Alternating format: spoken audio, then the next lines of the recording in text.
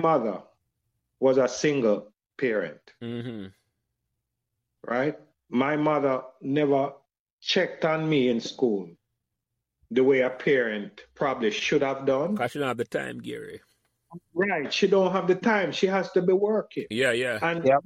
I didn't understand that until later on in life as to why my mother or my father my father never go one Manning Cup match, you know. Yeah. Not one.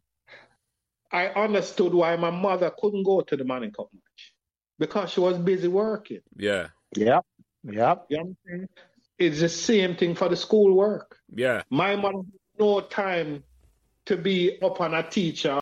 So remember to like, share, and subscribe these Meadowbrook Memories podcasts so neither you nor your friends will miss another memorable conversation. Thanks.